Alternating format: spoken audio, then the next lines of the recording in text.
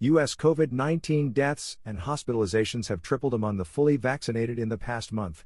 According to CDC data, COVID deaths from fully vaccinated people increased from 160 to 535 during April 30th to June 1st.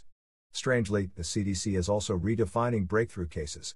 Instead of reporting any fully vaccinated person getting COVID, now only dead or hospitalized patients will be counted. In other words, the CDC is covering up the ineffectiveness of the vaccines.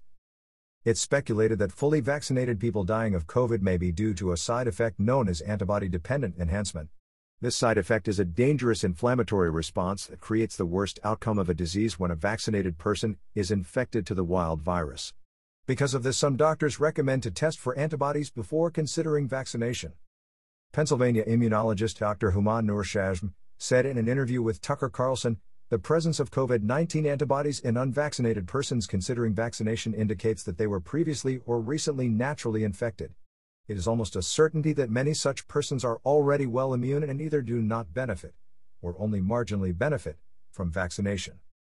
Even more strange, the U.S. Food and Drug Administration is discouraging people from testing for antibodies. The FDA said, antibody tests should not be used at this time to determine immunity or protection against COVID-19 at any time, and especially after a person has received a COVID-19 vaccination. Now, why would the FDA not want you to test for antibodies before or after vaccination? Shouldn't you have the right to know if you don't need the vaccine? Or whether the vaccine actually helped you build up immunity? Is this a further cover-up of the ineffectiveness of the vaccines? After all, why are breakthrough cases being redefined suddenly? Do not fall for the lies of the vaccine campaign.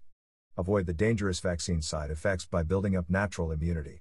Protocols to prevent severe illness from COVID are covered in the free report Censored COVID Treatments, available for all email subscribers. Join for free now and receive uncensored COVID news. Download the free report, Censored COVID Treatments.